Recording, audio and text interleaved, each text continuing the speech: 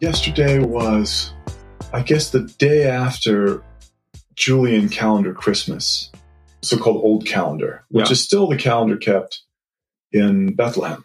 So that's where they're celebrating Christmas. And I happened to be at the Star Market here, and the guy behind the fish counter was chatting with me. It was very friendly. I said, "Where are you from?" He said, "Where are you from?" I said, "Oh, my dad's from Greece." He said, "I'm from there 7,000 years ago." Oh. What an answer, huh? Yeah. I'm from there 7,000 years ago. I said, "Whoa." That's not something you would expect to hear. So that's... You're fishmonger. That's an old word. But anyway, so tell me all about that. And he said, "Well, we're Palestinian." And was it Samson slew the Philistines? It's the same word, the F and the PH. He says, "But we're a Minoan civilization from Crete." Which I think is older than Greek civilization. I mean, it's not Greek. The Indo-European peoples all came from the north shores of the Caucasus, Black Sea area, kind of Ukraine, Russia. Then the Greeks came through Hungary, and then they came down in different waves. And each wave spoke a different dialect and settled in different parts of Greece. And they learned from what was left of Minoan life and civilization, but that locked them into a conversation with the really old civilizations in the Middle East. But yeah, it was incredible that in that part of the world, somebody wants to locate their identity 7,000 years ago. That they would even think that way. That's true. And I've sort of learned to think that way. But I think Greeks think that they do that. But I think compared to the actual Middle East, like Syria, the persistence of subcultures is much deeper. And what about Chinese, by the way? Yeah. I mean, I've heard that until recently, even in one city, there could be 3 or 4 spoken dialects of Chinese, even though the written language is the same. I am probably not the best person to answer. From my understanding, there can be multiple spoken dialects in different cities, and each city has its own thing, and the written is either the simplified or traditional characters. There's a concept called legibility that I've been learning about recently. There's a book called Seeing Like a State, and the concept is viewing culture, society from the state, the government point of view, and how that causes them to create policies or just act in a way that is in their interest so that it's easier to see things from a big picture, but might not be always good. It's just one view of how society works. And so one of the examples, I think I was talking about the forestry industry, getting wood from the trees. In the regular forest, there's like a diversity of different tree types, plants, animals, and the whole ecosystem. Then you get the wood from that. But then from an engineering point of view, because it made it efficient to get the wood, what if we started planting trees in a grid or something? This is similar to the high modernist view of cities, but it was not very resilient because some disease happened and all the trees, because they're the same type of tree, they all died. It doesn't mean it has to be a machine. I've heard that about Turkey. Ataturk's the father of modern Turkey, that he aspired to create the first truly modern state in the world, by which my professor meant that there'd be no fractal quality to society. There would just be the individual and the state. Yeah, no middle layers. And so, of course, the big act there was to abolish the use of an Arabic-style script for the writing of Turkish, because that meant, with a stroke of an act of the parliament, all subsequent Turks could not read anything of their own historical inheritance. Even to this day, when I'm in Turkey with my students and we have a local Turkish guide, although he's a Orthodox Christian, when we're in ancient cemeteries, simple Turks from the hinterlands will come to him plaintively and say, "Can you help us read what's on these tombstones? Because it's all in the Arabic script, and no one has learned to read that." It's interesting, this people are so worried about the loss of biodiversity and ecosystems. They say, what cures to cancer may we lose, or with the loss of species, or whatever medicines.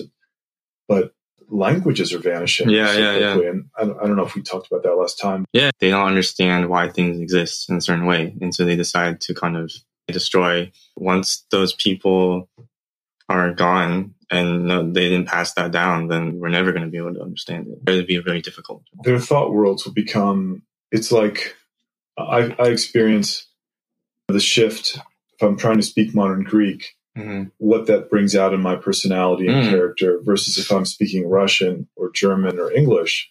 And as I go through those languages, a different side of me that comes out. I mean, that's just 4 languages, but there used to be, say, 25,000 languages in the world, and we're down to 10,000. So what are we losing? Where's the urgency about recording those or somehow capturing? Going back to this theme of legacy, right? Yeah, like the seed bank up in Norway or something. At the Lake Toba eruptions in 75,000 years ago when they say produced this 1,000 years of global cooling and almost exterminated Homo sapiens, down to like 1,000 of us in Africa, and they broke into 2 groups, didn't know about each other and all that. But just even from that point till now, it took us 75,000 years to develop those 20,000 languages. They're going to be wiped out. And Marx was very wise on this. He foresaw this would be this extirpation of human cultural diversity. In tech, you focus on the future, not really caring about preserving the past. A new interest in open source and maintenance as a concept is related to this idea of archival. And in this case, trying to preserve it forever, not just like keep it around, but how do we make sure that we can continue to have access to it? We don't really think about that because we're always trying to push to the next thing. And I know there's different kinds of emotional anxiety, but at least on some metric, Canada is a less anxious society than the United States. There, instead of the melting pot, their metaphor is mosaic. Government resources are available. If your church is a German Lutheran church and you want to establish a German book library, there's federal resources for that. They want to keep the mosaic alive. And then the melting pot is basically we're all kind of one. I can't trust anyone who's different. I've got to obliterate the difference, and then we're good. Assimilation to this ideal, but we don't really know what that is. I would hope that's true in the church. Like we all preserve our individualism, but then we all have that shared something, right? But right. I mean, that's the miracle of Pentecost. In Babel, all those languages was confusion, but in Pentecost, so many languages, but somehow. Oh yeah, everyone understood in their own language, right? Yeah, somehow the diversity coincided with unity. Whereas in a fallen world, like in the world of the state, like you said, the legibility, diversity is the threat to unity. It's funny that I work on a project that's named Babel, so it's ironic that we're doing this. But I also read that the legibility concept doesn't have to be applied to a state. It could be applied to a market or anything. Another concept that I've liked is Chesterton's fence. So Chesterton wrote about this idea that you could apply it to any tradition or just something that was already there, like the fence. It's kind of like you're trying to go forward and you see there's a fence in your way. You just go through it, right? Why is this fence here? And so his point is that when you want to reform something, institution or culture, instead of simply getting rid of it, you should understand why it was put there in the first place before you get rid of it. That way I know why this was there and I still choose to remove it because I've understood the original intent, realizing it was there for some purpose. And maybe the negative would be that it was actually really good and you actually caused more harm than good. Maybe you could have gotten rid of the fence without knowing and it turned out okay, but it's kind of out of ignorance, right? Yeah. So I guess this concept is more of like an act of humility that like I might not be right. Maybe be careful about it before I decide to change something. Yeah. Cautiousness. Facebook actually used to have this phrase called move fast and break things. It's interesting that we've embraced that kind of thinking. Creative destruction. Maybe it's something we've embraced because of the digital space that we're in. There are no limits, unlike physical constraint, right? You can store as much as you want, infinite disk space. That causes us to feel like we need to move faster or imply that to people instead of just machines. Well, Jane Jacobs, by the last 20 years of her life, she hit upon this ancient idea that all societies were tripartite and that there were 3 sort of modes of being in any society that actually had ethics were opposed or complementary. For commercial life or trader ethic, you should be innovative. You should not respect authority or tradition. But she thought that governments should have this countervailing impact. And certainly then the church is something else entirely, where hopefully religion can be enlisted almost anywhere as a force for compassion. Certainly that isn't necessarily the case. It doesn't have to be the case. Yeah, we would like it to be the case. Wait a second here. Let's preserve this subculture or this language. Let's not be so hasty. But we've created a system with no firewalls, and their integrity is being overwhelmed, I think. I mean, the offense against pornography, for example, right? Very hard to maintain because there's so much desire for it and there's so much money at stake. Having obliterated that offense, what's the impact on family formation and just mental health? I guess there could be offense that it's really hard to take down that a lot of people want to. And then also no one even realized there was offense before because it's been so long. These things are gone now. And in what sense are we better off? It's hard to say. It's easy to see things always black and white, but even the changes that have occurred in society, there's always finding that reason.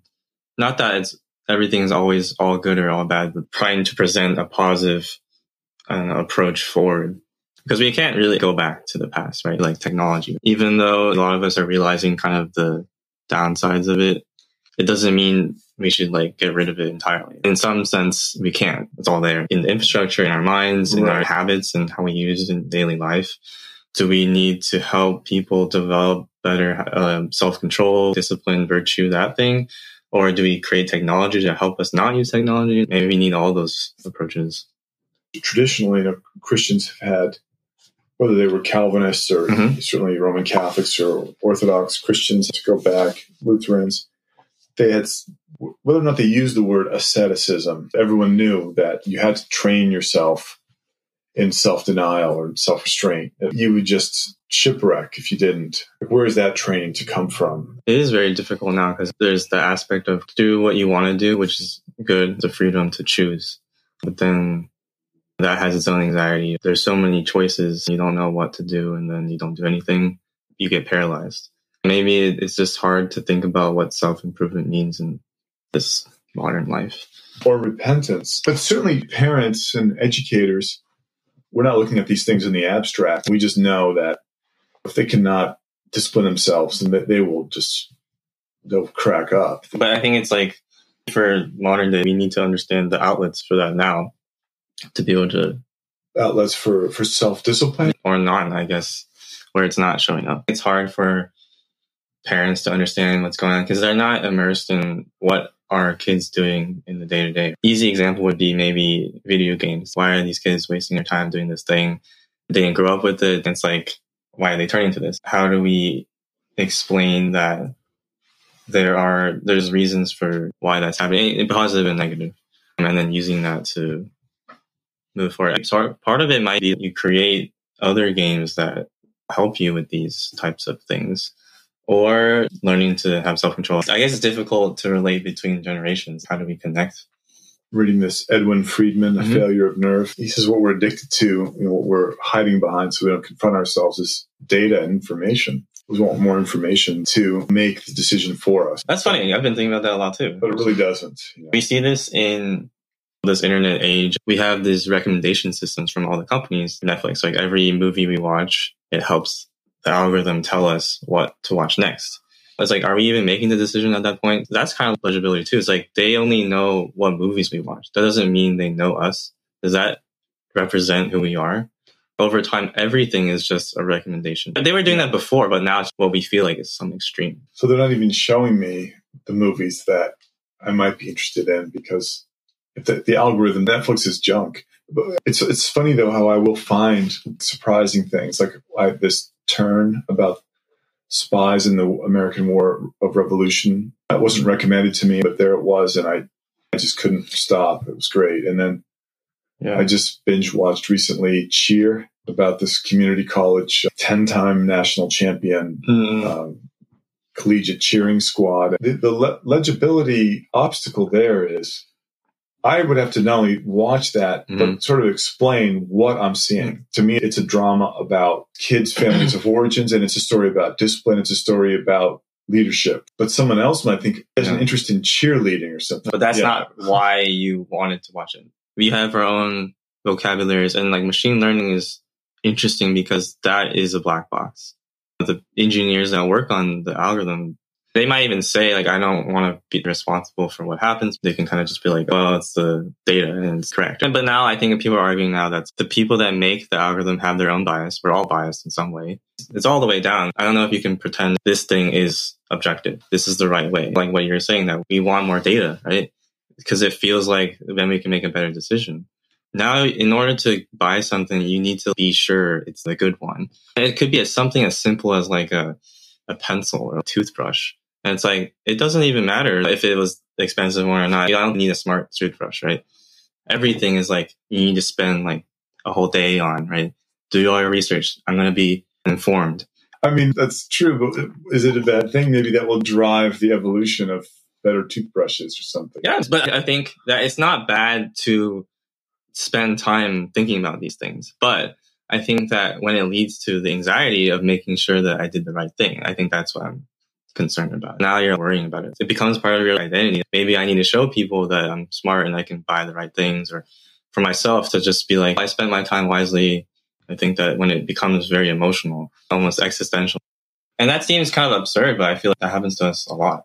No, that seems not absurd at all. That seems exactly right. It not only prolongs adolescence, but it almost returns you to it after you've left it. You go back to this state where the whole world is new. There's new and things to explore and discover. Everything's open and indeterminate again. And it seems like maturation is about a progression to determinacy, and then final determinacy of death. Like people will be watching a great show with their last eye as they're on their deathbed. They'll be like, oh, I wish I could live another 15 minutes to see how it ends. I mean, they're looking for all their novelty through these channels. And it seems like the content creators are getting better at delivering it. And I think once we get to a real, virtual reality experience where I can not only study about the Himalayas, but I can smell and feel the cold and it's told in some compelling way. I mean, people will just refuse to die. They'll just think this is too great.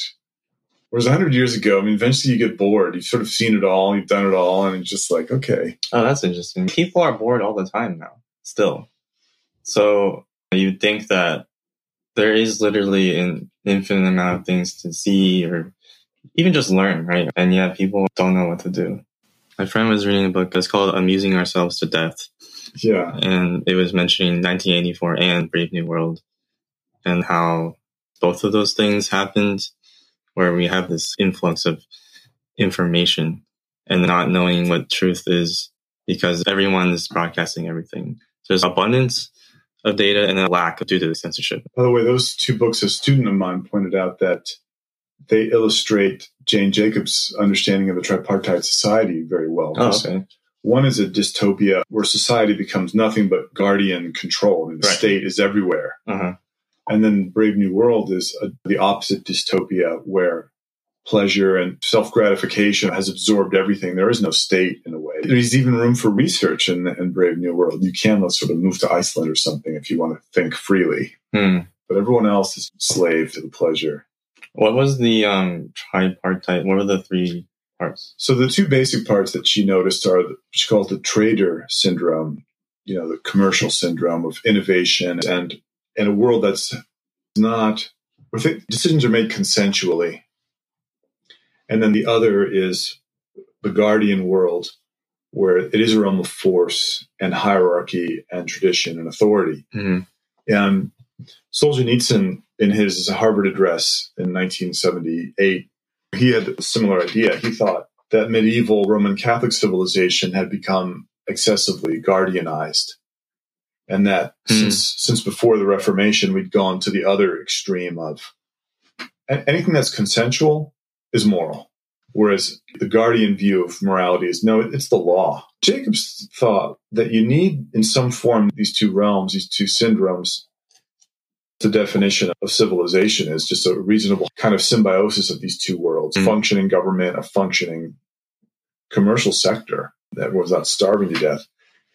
She thought they could only be reconciled under the influence of love, the third force. She used words like art, gift, or creativity for that. Essentially, what I did with her work is say it's a vision of society as if it were a wedding liturgy. And that's why I did my dissertation about Greek Orthodox Christian Holy Week, because the whole week is cast as an encounter between the bridegroom, Christ, and Jerusalem, which is a failed encounter, but then he marries the new Jerusalem through his death, or the church or heaven. So certainly that idea of society as a wedding liturgy, the two parts getting married under the influence of the third, seems to be more or less a human universal. I mean, it's everywhere. All of the Indian castes, except the untouchables, come down to some version of those three: the priests, the warriors, the different tradesmen. And Japanese society, I think it's just existential. You cannot avoid it. It just is reality.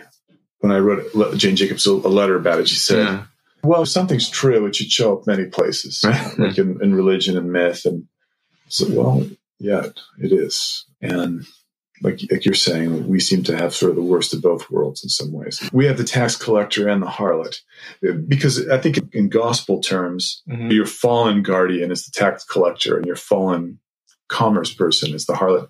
And a lot of technology is driven, first of all, by the demands of porn. Porn needs this. It's a market for porn. When Soviets collapsed, the first thing that you could buy was pornography. So there's our fallen human nature. You mentioned aesthetics. Maybe we could talk about that. Actually, last time I think we talked about like beauty and cultural engagement as a Christian and how to talk about our faith. And one way is through beauty, right? In this postmodern age, we've been trying to talk about faith as like God's story, and that is more appealing or presentable. So what would Christian apologetics of beauty look like?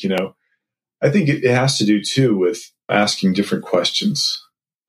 I like that because we're always looking for the answer, right? And maybe that has to do with having so much data. I must have the answer. It's a compulsion. It's an addiction. It's maladaptive. Seeing knowledge a little bit differently. I keep talking about Michael Polanyi, but his work is around personal knowledge. One thing I liked was trying to see that knowledge, in his view, always from the perspective of somebody, whether it's you or someone else, meaning it's always personal. And most of us would say that is a negative because subjectivity is bias. Like it might not be true because it's just your belief. He's just saying, how can you ever claim certainty? And that truth has to be kind of embodied and lived out through people rather than this abstract. And then the more real it is, the more complicated it gets. If knowledge is just a bunch of pieces of like data in a list that you add on to, you might think that the more you learn, the less there is to know. Like it's kind of finite. You know something is true when you're able to kind of see all the possibilities that come out of that truth. More knowledge expands the universe. It only gets exponentially greater. You feel a sense of even humility. Maybe that pairs with this idea of asking more questions. Because once these possibilities come out, you might feel overwhelmed. So you start asking these questions. Yes, and in the Orthodox Church, they don't look at theologians as of particular importance to the doctrine of the Church. They think that it really comes down to the saints from Abraham forward. It really is, because it is so personal. We want to know what kind of person believed this. It's not the smartest kid on the block. Integrity, right? Yeah. Blessed are the pure in heart, for they shall see God, right? That's who your theologian has to be. Imitate me, right? So it's not enough to just have it all in your head. And St. Paul said, imitate me as well. I mean, it's a chain of imitation. But that doesn't mean you don't have also immediate access to God. Many times it's not so much that you learn from the tradition as that you have the immediate experience of God. And then tradition helps you either to interpret it or to filter it. It's canonical. Yeah, even though I usually think that like tradition is the thing that holds us back. But as in science and in any institution, it's actually the thing that makes us move forward. And going back to legacy, it's like without the past, we're just going to make the same mistakes over and over. It's like having a stable base allows people to kind of experiment. And maybe there's a sense of Reformation. I think in Reformation, they had that phrase like semper reformanda. It's like always reforming, right? That it doesn't mean that every single new thing that someone comes up with, we have to kind of, figure it out and see, or just start over and like completely destroy the thing. But the opposite would be you never change, right?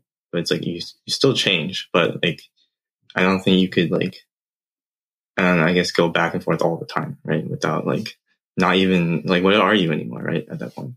I mean, Luther's self-understanding was that, he was trying to recover something that was lost. It wasn't inventing a new religion, but he was trying to recover something that, well, from an Orthodox Christian perspective, we would say really was being in danger of being lost. Well, we certainly thought there was something going on over there in the Latin Church that was, just become unmoored. But, forgive me, Roman Catholic listeners. I think for tradition to mean something, there has to be a personal experience that repentance is both a return and a progression. That okay, here I am at age whatever I am now, and in repenting of my sins today or my sins this past year, that in a sense I'm recovering some purity I had a year ago, but I'm also now. But now I'm also developing, I'm maturing, and I'm ready for the next adventure. Whereas if I don't, so I think people need to have that existential experience that, that repentance is somehow the path forward. That there's some development possible, Yeah, like the sanctification, I guess. Sanctification. Certainly, and you develop wisdom, you develop better instincts in your spiritual life, you have experience, that you didn't have. Yeah, I think it's like the marrying of theory and practice as one, right? And intuition and conscience, a lot of things are getting purified and refined, and you're not, just the baby in the faith that you were. You're something more. Right.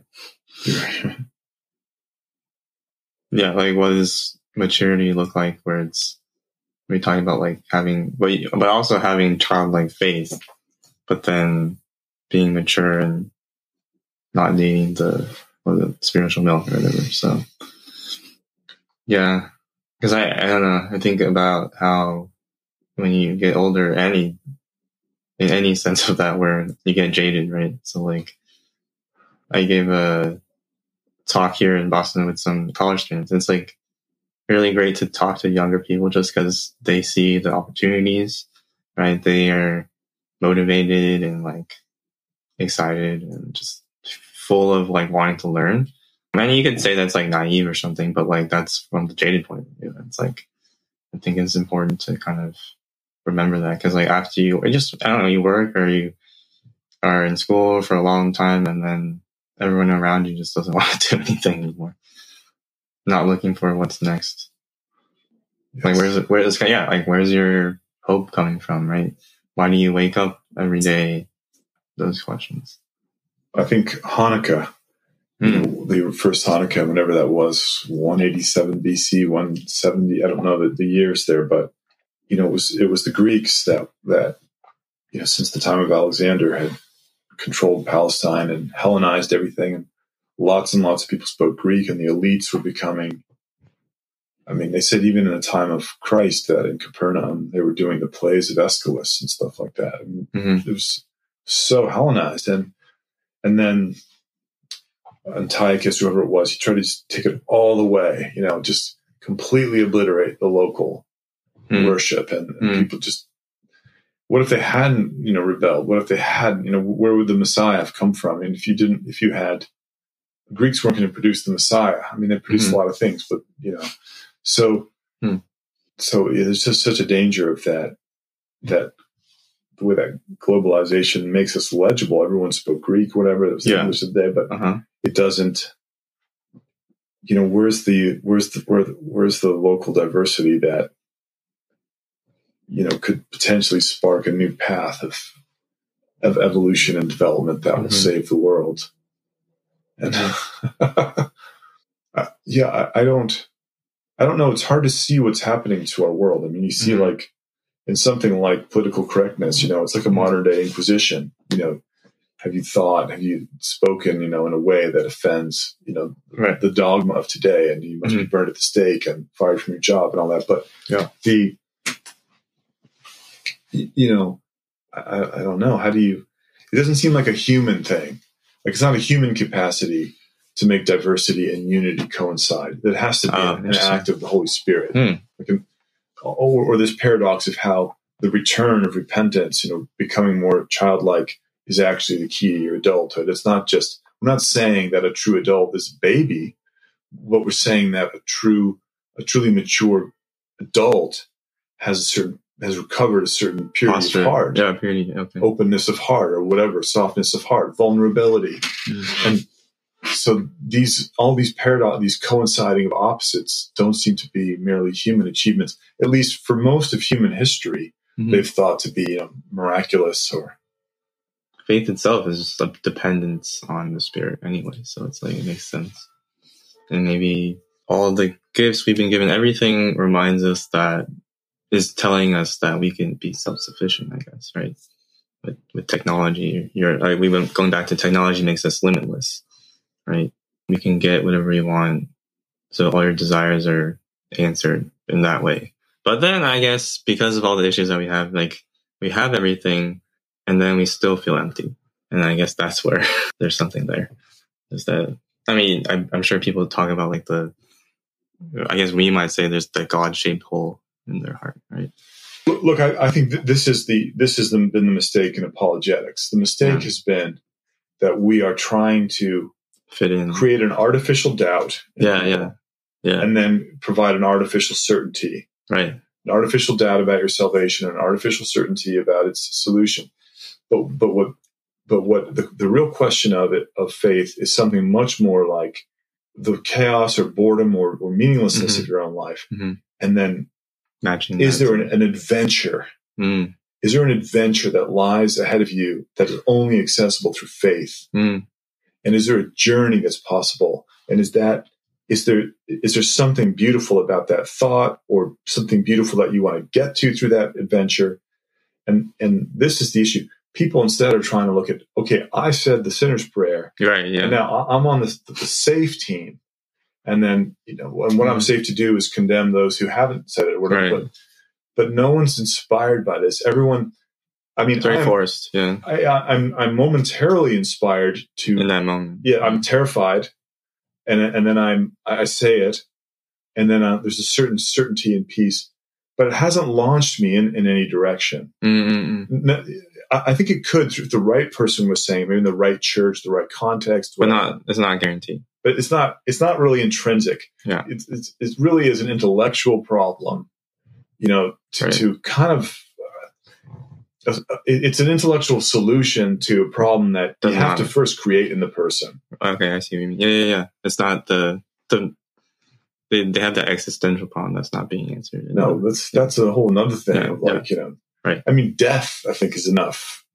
Or suffering. That is suffering, loneliness, or your awareness of your own sin, or just getting disgusted with your own, guilt and meaninglessness, and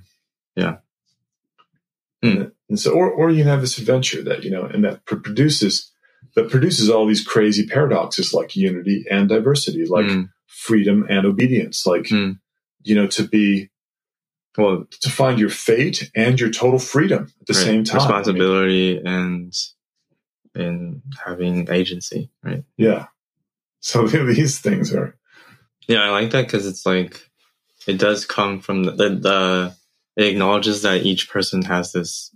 Maybe they're all different wants or desires or something that they need help with, and that they on their own are like seeking something.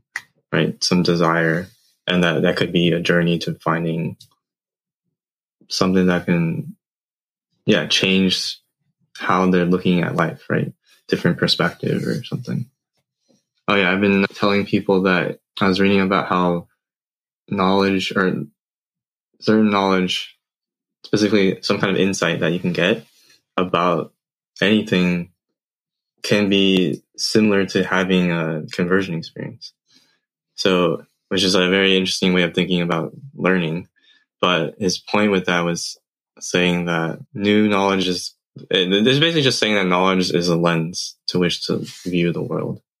And each piece of thing doesn't have to be an individual data point, but it's like kind of colors how you see life. And so maybe that's a similar thing. It's like, well, you could literally have the conversion where it's like, oh, I now I know who God is, and then now I can see life and my life and the universe differently. But just learning something new, right? Discovering something has that similar kind of feeling, potentially. And then someone else said that also, like, it's similar to also getting a joke too. Like, before, those words that someone said is just a bunch of words. But once you understand that joke, it's like, it means something, right? And also you can't go back too. You can't be like, oh, I don't get it. It's like, no, you just get it now, right? You can't not see it that way, which I think is interesting. Do you have a favorite joke? No, I don't have a favorite joke. But I think that's a good analogy. So, well, jokes are nice in another sense that they're often humor in general. Yeah, like they often has that, like, a creative resolution of tension or something. Right, because they give you certain expectations and they don't match what you thought, and that's the surprise. So, yeah. Yeah, like you're more of a person for having gotten it, like, because you can see this multiple. Mm-hmm. Can I tell you my favorite joke? Yeah. Go ahead. It's from 1968. Wow. No, 69. It was, I think, a few months after we put a man on the moon. Mm-hmm. And Bob Hope was addressing American troops, maybe in Vietnam or something. And his joke about the moon landing, which is the space race with the Soviet Union and all that. And the whole world wanted to know who would get there first. And they did shoot, they landed on the moon with the robots, whatever. But he said this: the moon landing proves once and for all to the entire world that our German scientists are smarter than their German scientists. I like it, because it kind of, by making light of, talk about existential struggle. We were threatening to destroy all life on Earth with all these wars, tens of thousands of nuclear warheads that we each had 20,000 warheads. It's humbling, these two big powers have these feet of clay or something. But I think, there's a reason why the late night shows do the comedy, right? Like you can go to sleep now. It's about handing things over to God or to a force greater than your conscious mind can understand. Mm-hmm. The world has paradoxes and surprises, and okay, that's reality. Let's just go to sleep. We'll be okay. Yeah, actually, yeah. Sleep is interesting. Like, that's like in some sense, a liturgy of helping us depend on God, right? Yes. That I a lot of times don't appreciate, but like, we are very vulnerable. We can't do anything. We have no idea what's going on, and just have to hope that tomorrow will still be there, or the world will still be there. It's an image of death, Yeah. Just sort of dying, just putting it into thy hands I commend my spirit. Mm-hmm. And I think in some sense it's funny that that's kind of like it's like a habit that we have to have. Like, God, I guess, put that in place for us, right? For us to have to sleep. And, I think about like phrases like FOMO, like fear of missing out. And it's like, well, you have to sleep. You're going to miss out something, right? And maybe that's why those practices, like spiritual practices of, like, I don't know, silence or just prayer and being alone can be helpful for us, because we are too connected or loud or whatever it is. And sleep is always there. What do you think is it that makes people why do people not conceive of faith as an adventure? Or do they? Why? That's a good... in contemporary Orthodoxy, you have this concept of an elder or someone who, some holy person. And so you're like, oh, that person has a way of looking at the world that is not accessible to someone who hasn't really grown in faith. Through it. Okay.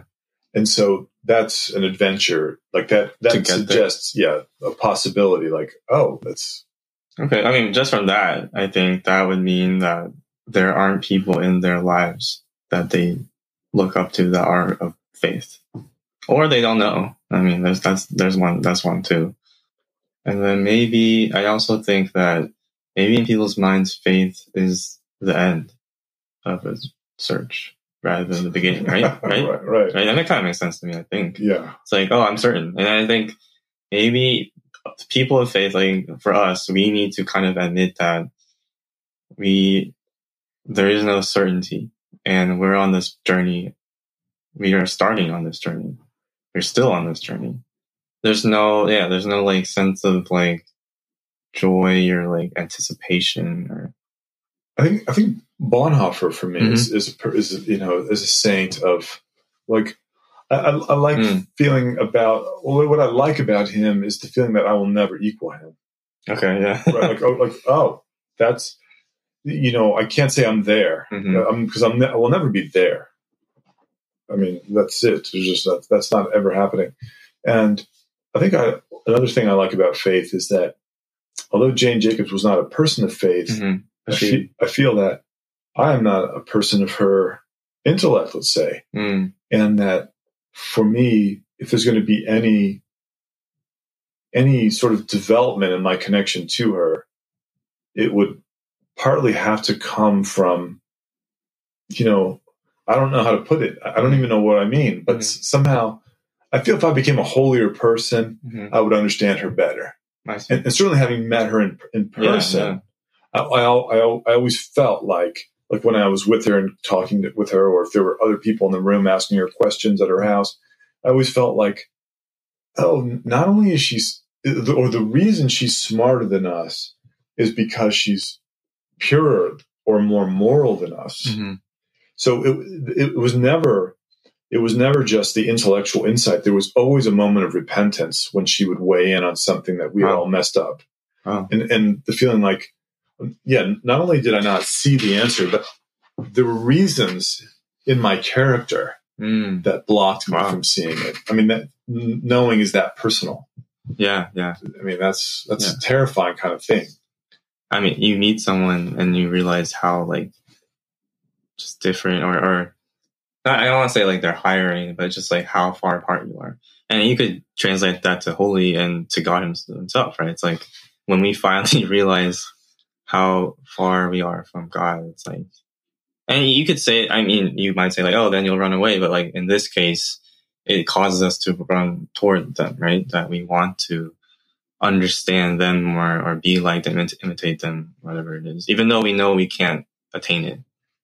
So somehow the difference in character, whatever it is, causes us to desire it. And so funny to go full circle to this question of, genealogy and things like that. Like, I think within some qualification, right? It's like healthy to think about our own ancestors that way. Like, like I feel certainly about my father that I will never equal him. Like that I've made too many mistakes and missed too many opportunities to ever kind of be the man that he is. And also I live in a different circumstance. I mean, he was born in the Depression. I think he was 5 when the Nazis occupied his village in Greece. I mean, that's a whole other world, right? So that's just never comparable. Yeah. So I think that's one reason why a person wants to think that, oh, we Palestinians came from, the Minoan civilization 7,000 years ago. They want to have some sense that, I mean, I don't even know where the man picked out that 7,000. Right. I'm just saying, just knowing that, like, there's some sense that your deep ancestors, you could never equal them, and they are. That memory is like an adventure. Memory, it's the only way to approach them. It's because you can't actually talk to them. No. So, I mean, and so I don't even know if I mentioned this in the beginning, but I brought this up because I was thinking about family history and how I feel like I don't really know any of it, honestly.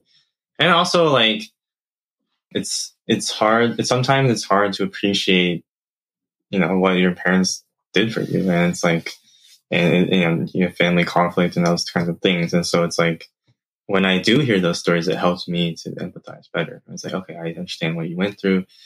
I can still get annoyed at what people say, blah blah, but like, just getting a better sense of like their lived experience and the fact that, like, maybe if, and then my grandparents, if they're not around, then I can only know about them through my parents, essentially. And then if I don't talk about this, record it, save it, like we're never going to get it. And just personally, it'd be good for me to have it, even if it doesn't like get shared or anything. And yeah, I guess knowing where you come from is humbling. It's like, and then we were dependent on them. Like we wouldn't be here if it wasn't for them too. So regardless of how they are now. Yeah. And what if it turns out that, one of your ancestors was a thief or, yeah. Well, but they're the reason you're here. Yeah. So I think that also is humbling because, who are we to judge another human being? And we can't judge the people around us, and I mean, who knows, maybe one of our ancestors, sacked some city and that's how they survived. And, those are terrible crimes, but all we can do in that case is kind of repent for them. This is, I think, right. I mean, in Christ's genealogy, I don't know if it's in Matthew or Luke, but, didn't David steal Uriah's wife, and the child he had through her was the ancestor of the Messiah. So, yeah. I mean, and then also just more generally, God uses very weak people and people that don't have morals, like to eventually lead to Christ. And I guess that should be an encouragement for us, for any of us that have, because we've all sinned, and to know that God can use us for good, or even use our faults for good. And of course, meaning that doesn't mean we purposely do those things, but for the things that we have done, that is redeemable, right? Yeah. Isn't that kind of the greatest of the Lutheran paradoxes? That we are to come face to face with ourselves as sinners, while also seeing ourselves as sanctified and loved and justified, and not to try to resolve the tension either way. And it's not an intellectual thing. No, it really is the Holy Spirit thing. It's just like a wrestling. Maybe it goes back to the answers thing. Maybe we always want these like complete answers, and maybe not that the answer is no answer, just like we're living through it and somehow being okay with that. Maybe that's a good place to stop then. Thanks for listening. If you'd like to continue the conversation, you can find us on Twitter at LeftPad or NayaFia, or on our website, hopeandsource.com.